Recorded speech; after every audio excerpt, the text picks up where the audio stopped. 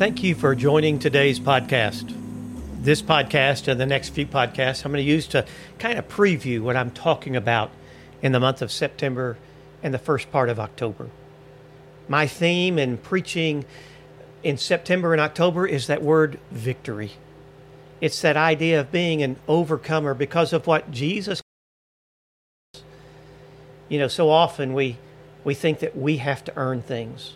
But it says over and over in Scripture that God has given us the victory. That's what 1 Corinthians 15, verse 57 says. I didn't win the victory. Jesus Christ won the victory for me.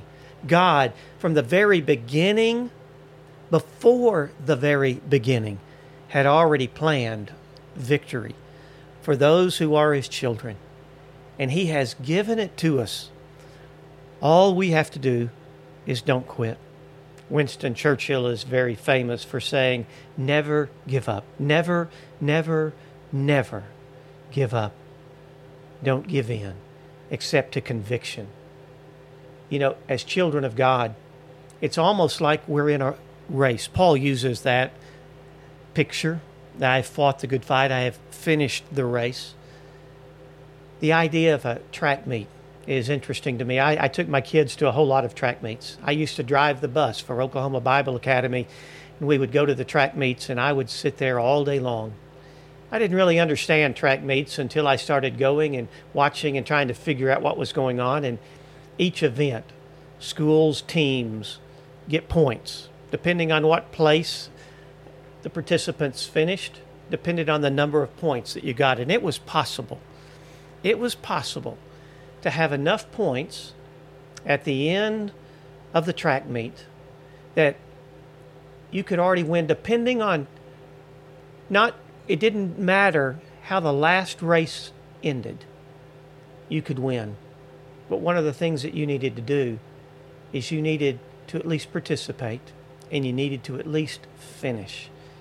Could you imagine how you would run the race if you already knew that you had won? Running for me is not a lot of fun. I never have thoroughly enjoyed running.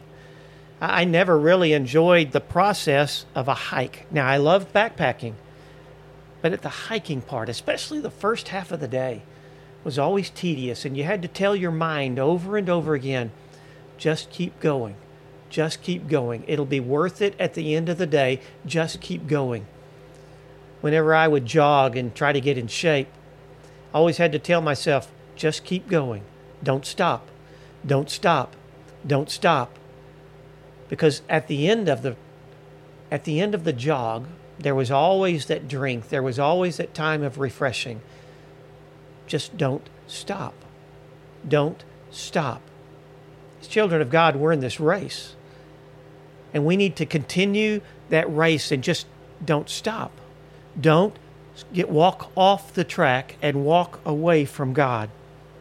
1 Corinthians 15, 57 and 58, he says, but thanks be to God, He gives us the victory through our Lord Jesus Christ. Therefore, my dear friends, stand firm. Let nothing move you. Always give yourself fully to the work of the Lord, because you know that your labor in the Lord is not in vain. Paul, as he writes 1 Corinthians, is encouraging the church in Corinth, don't stop. Don't give up. Give it everything you have, because it's not futile. There is a reward. Don't stop. Don't stop.